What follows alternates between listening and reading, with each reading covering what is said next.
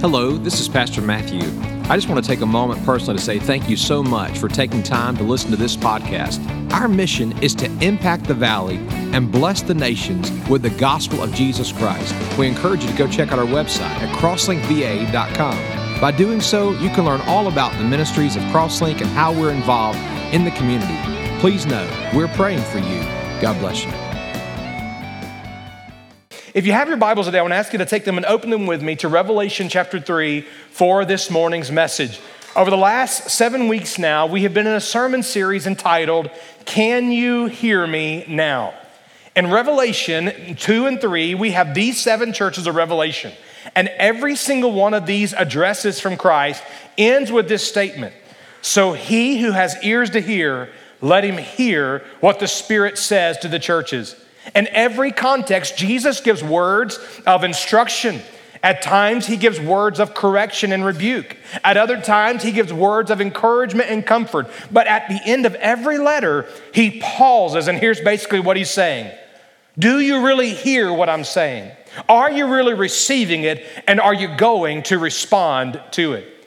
Here in Revelation chapter 3, we come to what I believe is likely the saddest of all the churches of Revelation.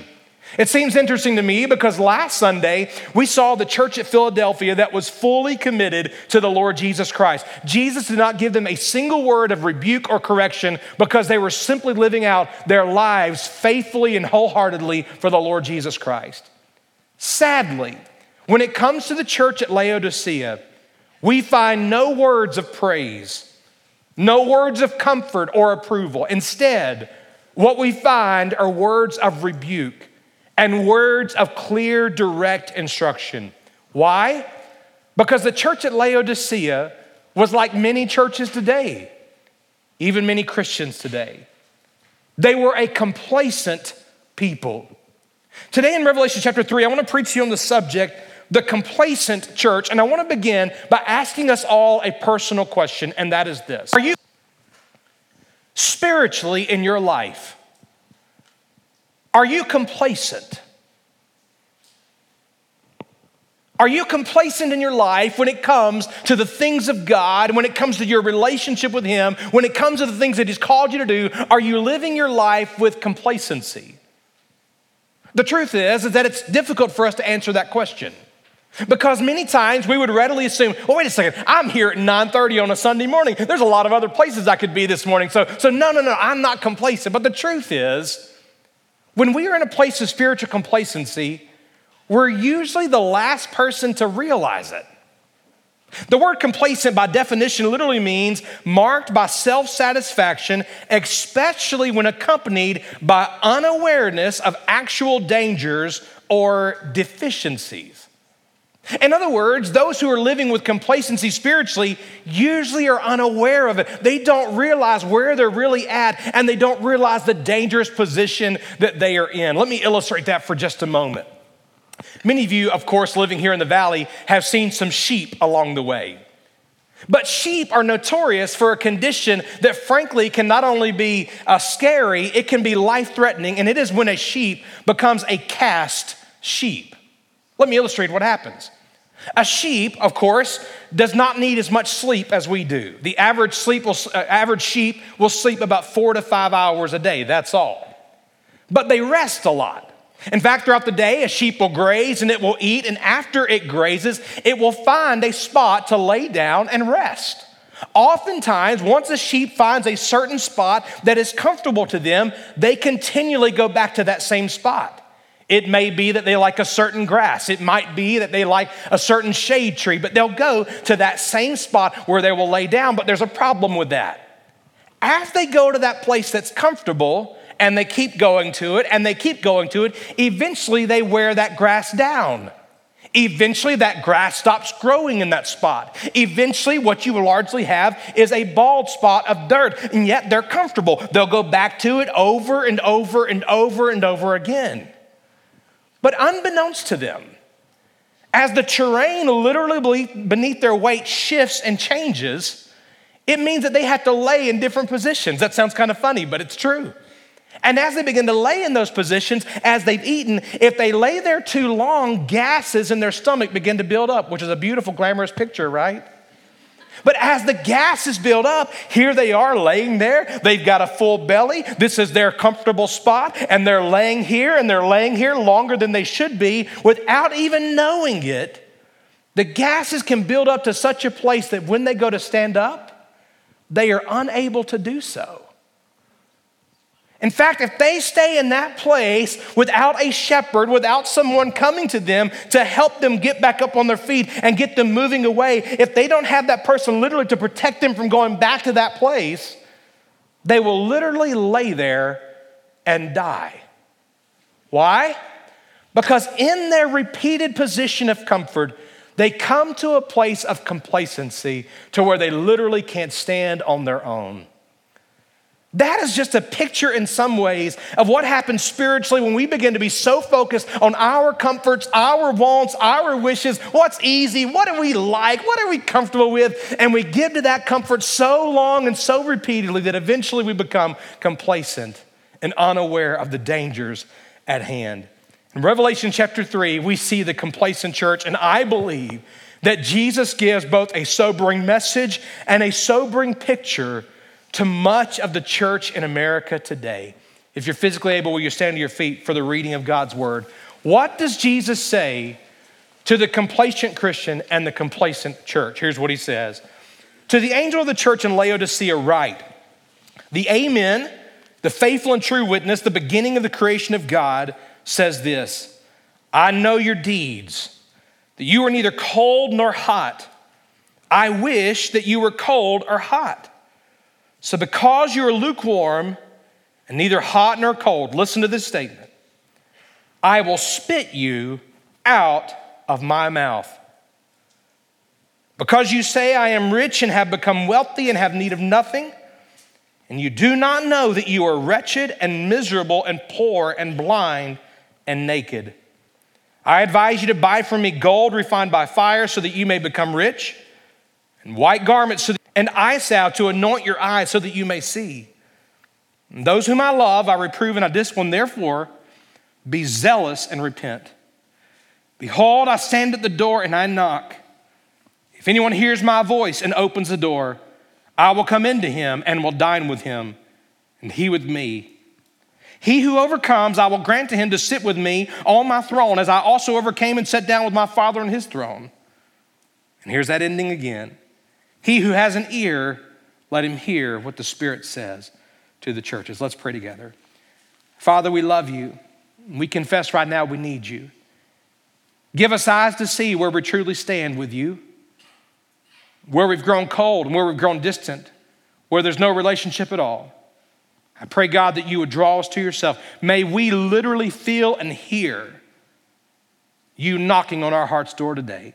I pray in Jesus' name. Amen. God bless you. You may be seated. Laodicea, the complacent church. The city of Laodicea in ancient Asia Minor was a city of great notoriety. In fact, it was a city of extreme and abundant wealth in that day. It was abundant in wealth primarily because it was basically the banking megacenter of the ancient world. So vast was their wealth that in AD 61, they experienced a tremendous earthquake that destroyed much of the city. As a result of that, the Roman government came in and offered exorbitant money to help them rebuild. But they were so wealthy in and of themselves, they refused the government aid and said, no, we can build it bigger and better ourselves. Thank you very much. And so they did just that. A very wealthy city. Not only were they known for their banking center, but they were also known for their textile industry. Because of the black sheep, literal black sheep in the region, they were known for this black, glossy, rich wool. And as a result of that, they created a textile industry from which they made garments that they literally traded all throughout the ancient world. In addition to that, they were also known for their great medical school. So famous were some of the professors and the doctors, if you will, at this medical school, that their faces were on the coinage there in the community. Quite incredible. They were primarily known for one thing, and that is they had developed an eye salve, like an ointment that had medicinal and healing properties that people could use for various ailments of their eyes. And years later, they did the same for your ear as well. They were known for their incredible school of medicine and the benefits that they derived from it. But one of the things that's very interesting about Laodicea in that ancient world is that the city had one glaring liability, and that is this: they had no natural source of water. Laodicea did not have a river right there running through the city. They didn't have some freshwater thing. So what they did is they depended upon outside water to be piped into the city. Very interesting. In that ancient world, they were about 6 miles away from the city of Colossae. Maybe you remember the letter to the church at Colossians. That is in the city of Colossae. Colossae was known for pure, cold drinking water that literally came down from a mountain there into that valley. In other words, Laodicea would have this cold water piped in from 6 miles away. Additionally from that, another 6 to 8 miles to the west was a city known as Hierapolis. And Hierapolis was known for their natural hot springs. I don't know if you've ever been in one before, but several years ago I went to Dominica in the Caribbean on a missions trip, and they were known for their natural hot springs. It was like God's hot tub, quite a gift from God, I will tell you, okay? Well, here they were literally in the middle of a place that was piping in cold mountain water and a place that was bringing in these natural hot springs. Right in the middle of cold and hot lays the city of Laodicea, which is an incredible background for what Jesus is about to say to this church. 4 things I want you to see this morning about the complacent church. Number 1, we see the dilemma in the church. The dilemma in the church. We all face dilemmas in life. Every single one of us, individually and as a church, our life is not without some challenges along the way. But the dilemmas that are of most concern should be the spiritual dilemmas, the things that matter of eternity, the things beyond the outward appearances, the conditions and issues of the heart. Here, as Jesus begins to speak to the church of Laodicea, he addresses 3 primary dilemmas that every single one of us need to hear, every single one of us need to pause and examine our own life, and every single one of us need to be aware of and to be cautious of in our own life. What's the first dilemma? It is the dilemma of spiritual apathy. Spiritual apathy. The first part of the dilemma was that they were apathetic. They had grown not merely cold, but they had grown to be a lukewarm people. In other words, they had once been hot for the Lord Jesus Christ, but they had since lost their passion, their hunger, their excitement, and their devotion to God. Reminds me of the illustration of the older couple that you've heard me talk about 100 times before. They pulled up to the traffic light, and the older lady looked over at the car next to her, and she saw a younger couple sitting there, and they were sitting so close they were practically in each other's lap. And as the older lady watched, she saw the young lady look at the young man, and they began to kiss, and the older lady was like, wow, that's amazing. And she looked across that row at her husband, and she said, honey, why don't we do that anymore? Why aren't we that closer? Why don't you kiss me like that anymore? The wise old man looked across that long front row and he said, sweetheart, I ain't the one who moved. I ain't the one who moved. What he was saying loud and clear in that moment was, I'm not the one who's distanced myself. I'm not the one who's grown cold, so to speak. God is looking at the church at Laodicea, and what he's saying to them is this: you've grown distant and you've grown cold. In the Bible speaks of our heart for the Lord and our relationship with him in terms at times of temperature. Let me illustrate that. In Luke chapter 24, verse 32, it's described as a burning heart for the things of the Lord. In Matthew 24, verse 12, it is described as a cold heart towards the things of the Lord. Here in Revelation chapter 3, we see now a lukewarm heart. A burning heart is passionate about God. A burning heart is wholeheartedly devoted and excited about God and that relationship with him. We might say of someone, man, that person is on fire for the Lord Jesus Christ. But a cold heart is the complete opposite of that. It's the person whose heart is hardened. They don't want anything to do with the things of God. They're not even thinking about things of God. And you bring it up to them, absolutely not. I don't want to hear it. But then there's a lukewarm heart. It's not hot. It's not cold, it's just somewhere in the middle of the road. It's indifferent. It's kind of here and there and everywhere, laissez-faire, mediocre, ho-hum, just going through life. Now we would hear these words of Jesus, There's hot and cold and lukewarm. And it would be easy for us to conclude, man, being cold, that's a bad deal. We don't want to be cold toward the things of God. I mean, that would be hard-hearted and that would just be rejecting the things of God. But Jesus shockingly says something. I wish that you were hot, or I wish that you were cold, but instead you were lukewarm. He's going to say a lot of things about that here in just a moment, but what he's basically bringing them to is the reality that lukewarm Christians are in a dangerous place. Because we're not cold, we might look at people who are cold and say, well, at least I'm not like so-and-so. At least I'm not doing this. I mean, at least I'm going to church every now and then. I mean, at least I'm doing something right. We might look at our intentions. We might look at the wrong things of others and justify ourselves. We might even make excuses for our lack of being on fire for and passionate about the things of God and use that as a means to excuse where we really are. Those who are lukewarm are focused on the outward appearance, maybe their outward attendance, their outward actions, but inwardly, they're not really devoted to the Lord. Their love for Jesus has waned, it's grown cold. Their devotion is not so clear. Those who are lukewarm might profess Christ, but they have very little hunger for the things of Christ. They might do things to keep up appearances, but in their own heart, they don't genuinely have an affection for Jesus Christ that leads to a transformation in their actions and in their life. The Apostle Paul was speaking to Titus in Titus chapter 2, verse 14, and he reminds us about what Jesus has done for us and our response to that. Listen to what he says.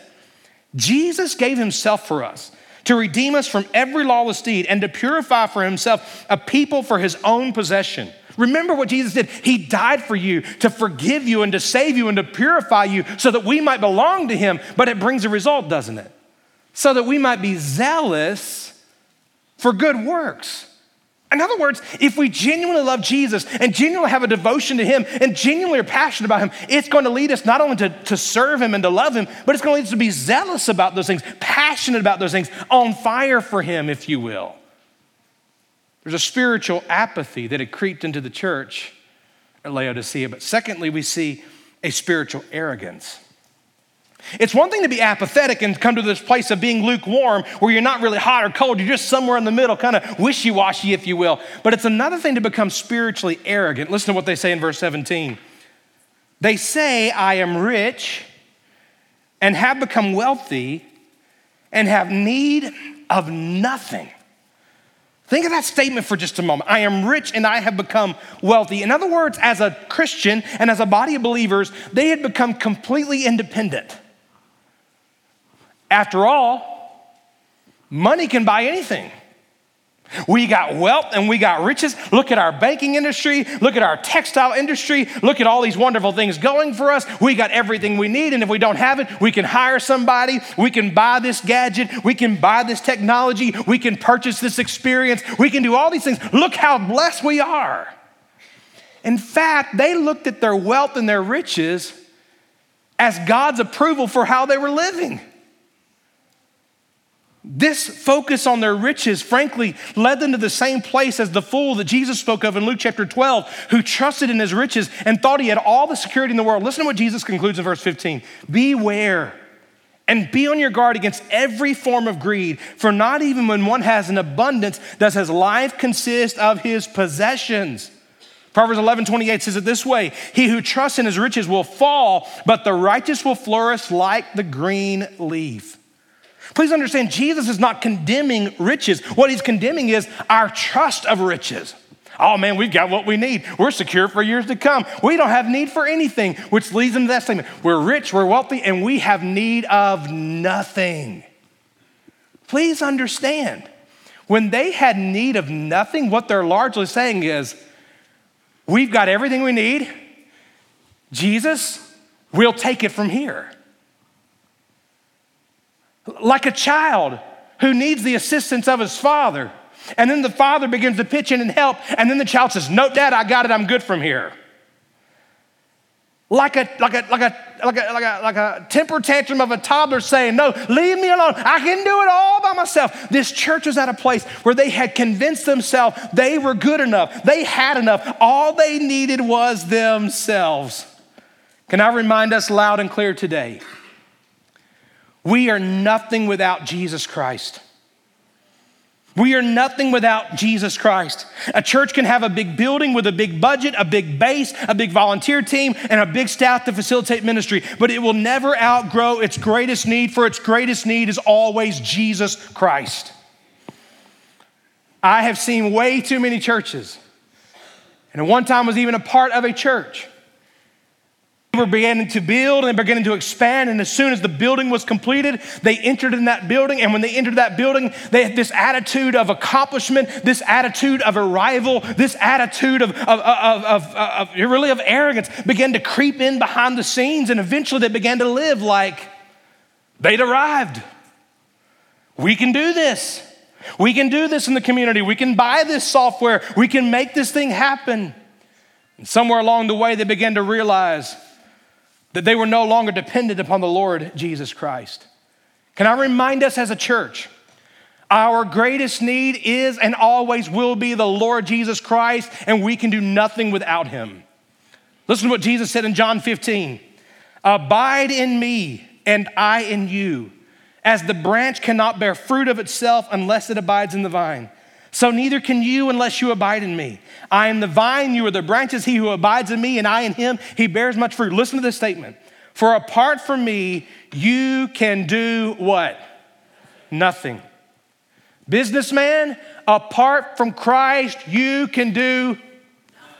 Doctor, apart from Christ, you can do nothing. Stay-at-home mom, apart from Christ, you can do nothing. Believers in the Lord Jesus Christ, why do we keep living our life thinking we can do whatever we want? We've got the gifts, we've got the skills, we've got the energy, we've got the resources. Apart from Christ, nothing of eternal significance happens. The reality is for us today, we must recognize that our need is Jesus.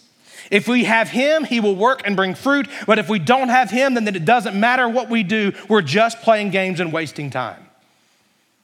Spiritual arrogance. The third problem we see in the church, this dilemma, is what we'll call spiritual atrophy. Spiritual atrophy. The word atrophy means a gradual decline in effectiveness or vigor due to underuse or neglect. I was talking with a gentleman recently who had been in a full arm cast. He thought it was going to be about 3 or 4 weeks. It ended up being 3 or 4 months. And by the time he got his arm out of that arm cast, he could not stretch his arm all the way. He had to go through a week of some pretty excruciating challenges, and then he went through a month of physical therapy, and now he's trying to lift weights like 10 and 15 pounds, trying to get his one arm to be as strong as his other. Why? Because in the time that he was in that cast, his arm and the muscles began to atrophy. By misuse, they were literally decreasing in what they could do. Here, Jesus speaks to this church, and he begins to speak of atrophy that they were experiencing in one primary way, and that is this: it was found in their vision. Because they weren't close to the Lord, they're still showing up on Sunday morning, they're still going through the motions, they're still outwardly kind of keeping appearances, if you will, but because they're not really close to the Lord, they no longer have a spiritual vision to see him or to see themselves as they really were. I'm reminded in 2 Peter chapter 1, verses 5 through 7, God gives us a list of things to make sure that we're growing and that we're adding in our faith. And here's what he says in verses 8 through 9. For if these qualities are yours and are increasing, they render you neither useless nor unfruitful in the true knowledge of our Lord Jesus Christ. But he who lacks these qualities is blind or short-sighted. The church here in Laodicea was just that. They looked at themselves and honestly concluded, we're rich, we're wealthy, we're successful, we're got everything going for us. We don't have need for anything. But then Jesus says, but I say to you, you have completely lost your vision. You don't see where you really stand. You're blind to the things of me. Which brings me to a second point this morning. I want you to see the discernment of the Lord. The discernment of the Lord. I want to remind us today that it doesn't matter what we say about ourselves. Doesn't matter how good our appearance is. It doesn't matter how many attaboys and applause we get by other people. What matters is what the Lord Jesus Christ says of us. He is not deceived by the outward appearance. In fact, he's not even interested in it. He's looking at the heart. Hebrews chapter 4 reminds us in verse 13 that there is no creature hidden from his sight, but all things are open and laid bare to the eyes of him with whom we have to do. There's nothing in our life right now, including in our heart, that he does not know. Jesus comes to this church that is so sure of themselves with some very sobering words. I want you to see the discernment of the Lord. 3 things about this. First, I want you to see the description of Jesus. Now remember, every time Jesus addresses one of these churches, he presents himself in a personal description, in a personal way that would relate to them. How does he describe himself? Verse 14. He describes himself as the Amen, the faithful and the true witness, and the beginning of creation. What is the Amen? The word Amen literally means the truth. Maybe you remember the gospel accounts where Jesus will say something and he'll say, verily, verily, or truly, truly, I say to you. That same word for verily or for truly is the word here for I am the Amen. What Jesus is saying is this: I am the truth. I do not lie and I will not lie. What I'm about to say is fully truth because I am the truth. And I'm the faithful and true witness. What does a witness do? A witness tells simply what he's seen and heard. In other words, Jesus is not bringing an empty claim or accusation. Jesus has been watching. He's been seeing. He knows what's been going on behind closed doors. He knows the very thoughts and intentions of the heart and of the mind. He knows it all. He's the faithful and true witness who's about to speak. And he is the beginning of creation, which literally means he's the source and he's the origin of all creation. That reality would have led those believers there at Laodicea to go back to the truth that was taught in Colossians chapter 1. In Colossians, the Bible tells us that Paul ends that letter in Colossians chapter 4, and he says, now listen, go take this letter and read it to the church at Laodicea, just 6 miles away. Well, one of the statements that Paul makes in Colossians is this about Christ and his creation. The Bible says this in Colossians 1, for by him, Jesus, all things were created, both in heavens and on earth, visible and invisible, whether thrones or dominions, rulers or authorities. Listen to this. All things have been created through him and for him. He is before all things, and in him all things hold together. In other words, when Jesus says, I am the beginning of creation, what he's saying is, listen, I am the source and I am the origin of all creation. You were created by me, you were created for me, and it is only through me that you are even held together, is what he's saying to the believers at Laodicea. Can you imagine the scene? As the church at Laodicea gets word, Jesus has sent us a message. There's a letter that has arrived by the hand of the beloved disciple John. Everybody come together. We got to hear. What does Jesus want to say to us? He has a message for us to hear. I imagine the believers were as excited to gather together this morning as we are here today, though they might have arrived on time. Y'all all right? Just asking, just making sure. Church is all gathered together. Everybody's excited. We've got a message. John's giving us a message. This is from Jesus. Jesus is the Amen. Hallelujah. He's the faithful and true witness. That's right. He's the source of all creation. Absolutely. What does Jesus have to say to us? And then Jesus speaks in verse 16. A drop the mic moment. Because you are lukewarm and neither hot nor cold, I will spit you out of my mouth. Needless to say, this is not the message they wanted to hear. Needless to say, this is not the message they thought they would hear. But it is indeed the message they needed to hear. I'll say, well, what in the world does that mean? I will spit you, or I will spew you out of my mouth. Can I just be grotesque for just a moment? I know it sounds like middle school humor, but let me just tell you the truth. What Jesus is saying is this: when I see your lukewarm spiritual condition, it makes me want to vomit. I'm disgusted by it. Notice his disgust. Maybe when you read that response, you are as surprised as I am. Jesus looks at those who are outwardly going through the motions, having this outward appearance. Hey, we're rich, we're wealthy, we got need of nothing. And he looks at where they're truly cold spiritually. They're just kind of indifferent, in the middle, a laissez-faire, mediocre, ho-hum. They're not really on fire for him anymore. And here's what he says: it makes me sick. Now, surely we can relate. Surely we've all had something in our mouth before that just was disgusting that we wanted to get rid of immediately. Maybe even as you've had a memory of some bad experience or bad situation, even when that sparks your mind, there's just something within it, you just want it to be done with. That's where Jesus is with them. Now, we might look at that and say, well, man, I'm surprised by that. After all, there's other ways that Jesus responded in the Gospels. When Jesus saw Jerusalem, and as he considered how they had rejected the prophets and how God was giving opportunities and grace, but they continued to rebel against him, the Bible says that Jesus wept over Jerusalem. Maybe that would be an appropriate response. Or maybe we would even think of righteous indignation. I mean, after all, when Jesus was going to the temple that day and he saw the way that the Pharisees were using God's house for their own selfish agenda, they were taking advantage of the poor and they were manipulating people and they were using it as a means to build their own kingdom, basically. Jesus walks in, he throws over the tables, he rebukes them, and then he says, you have made my Father's house, which was meant to be a house of prayer for all people, you've made it a den of thieves. I mean, just cleaning house. I love that passage of scripture. Maybe that would be an appropriate response. But here Jesus says, I'm sickened by it. Whether we like it or not, want to accept it or not, the truth is that God is repulsed and sickened of people who profess him yet do not live wholeheartedly for him. That's a question, doesn't it? Are we really living our life wholeheartedly for Jesus?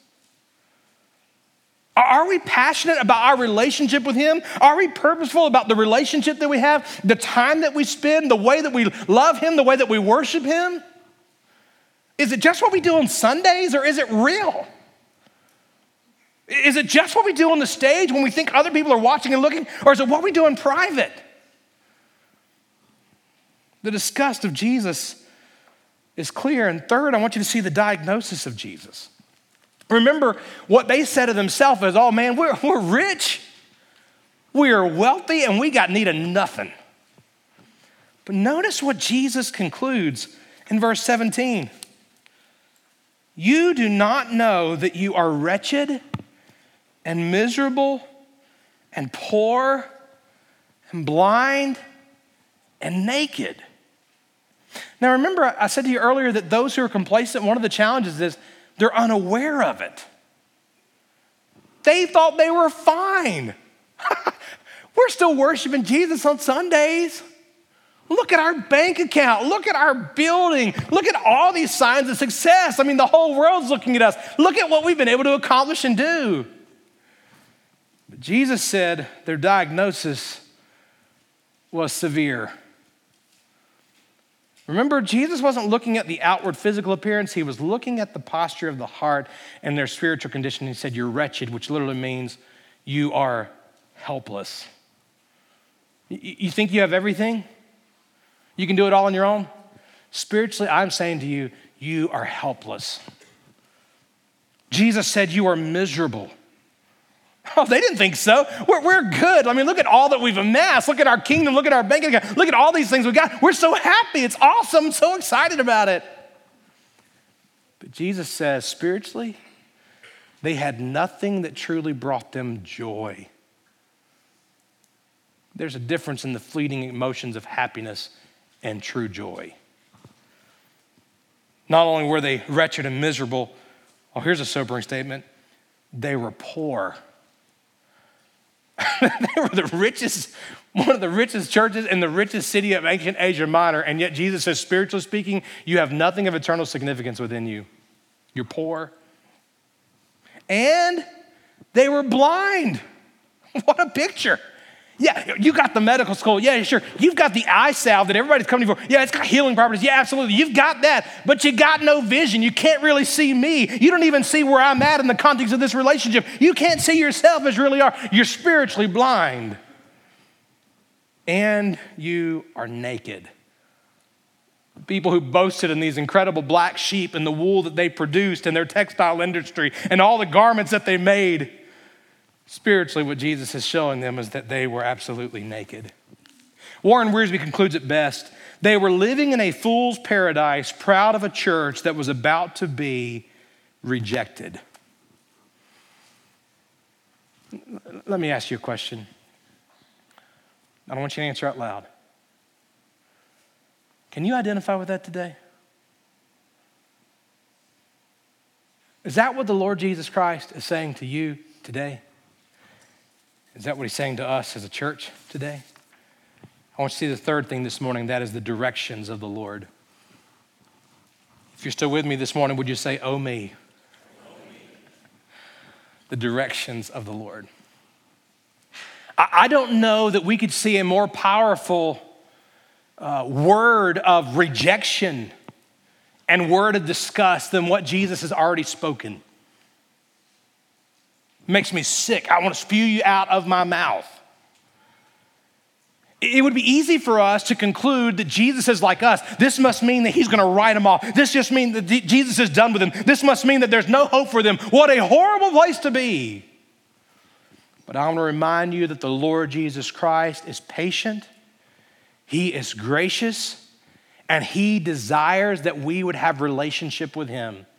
And we see that in the directions that Jesus gives in verses 18 through 19. Listen to the words. Jesus says, I advise you to buy from me gold refined by fire so that you may become rich, and white garments so that you may clothe yourself, and that the shame of your nakedness will not be revealed. And eye salve, interestingly, to anoint your eyes so that you may see. At the end of verse 19, therefore be zealous and repent. Jesus gives two words of direction and instruction, but please understand in them is an invitation. What are they? Number one, the direction is this. We must rely on Jesus.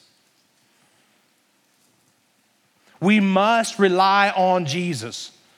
Church, you're dependent upon your wealth. You're dependent upon the false security that you have in your pocketbook. But I'm telling you, you've got to come to me to buy gold that's been refined by fire. What's he saying? He's saying, listen, the riches you need and the resources you need to rely upon do not come of this earth. They come from me.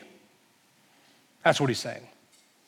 I'm saying to you that you've been dependent upon this famous eye salve to bring healing to your eyes, but I'm telling you the only way that your sight spiritually, your eyes can be open, your vision can be restored is by coming to me.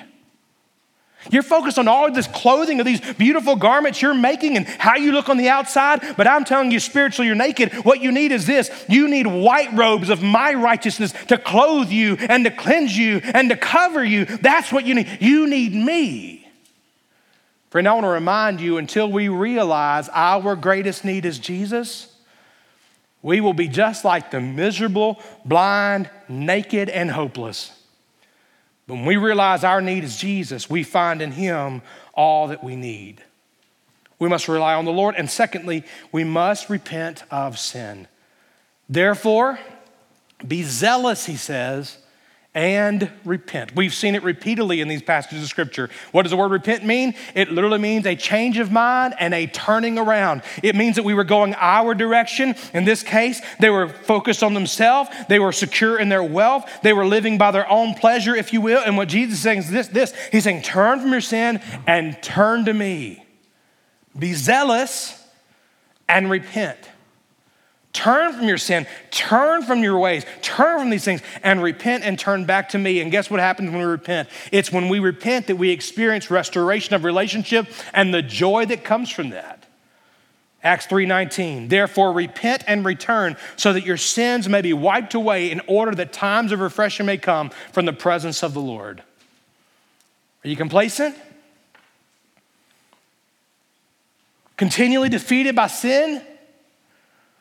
You grown cold in your love for the Lord and your time with him? You grown cold towards the things of God? Repent. Rely upon him. Which finally brings us to the desire of the Lord. I've already alluded to it, haven't I? What is it that the Lord Jesus Christ desired for the church at Laodicea? And what is it that he desires of and for us? It's very simple, isn't it? Verse 20. Therefore, I stand at the door and I knock, and if anyone hears my voice and opens the door, I will come into him and will dine with him, and he with me. I don't know that there's a more sobering image in all the New Testament than a church that is so busy going through the motions, so self-confident in themselves that they become complacent, that they don't even realize along the way, they have pushed Jesus outside. Where is Jesus? Revelation 3:20. He's standing at the door and he's knocking. Why? Because his desire is to be close. His desire is to be in right relationship. His desire is to be in close fellowship. But because of their complacency, they've pushed him aside. Let me ask you a question this morning. Do you have a close relationship with Jesus? Or would it be said in your life, somewhere along the way, you pushed him aside? If he's been pushed aside, can I tell you where he's at today? He's knocking. If anyone will come and open, I will come in and I will sup with him, is the King James word, which means I will dine with him and have fellowship with him. Years ago, a guy by the name of Holman Hunt, an artist, painted his depiction of this scene as Jesus stands outside the door and he knocks. Today, that painting is on display at St. Paul's Cathedral in London. When the painting was put on display, a group of students were brought through the cathedral to examine and identify various artist renditions for various purposes, and many of the artists that day were there to explain their work. The students eventually made their way to this painting by Holman Hunt on Jesus knocking at the door. Mr. Hunt was there that day, so the students began to ask questions, and they complimented the painting. They were amazed by the attention to detail. They were amazed by the expression of grief on the face of Jesus. And finally, one of the students spoke up and said, Mr. Hunt, if I might object to something, he says, the painting's beautiful, you've done a wonderful job, but there's something missing in your painting.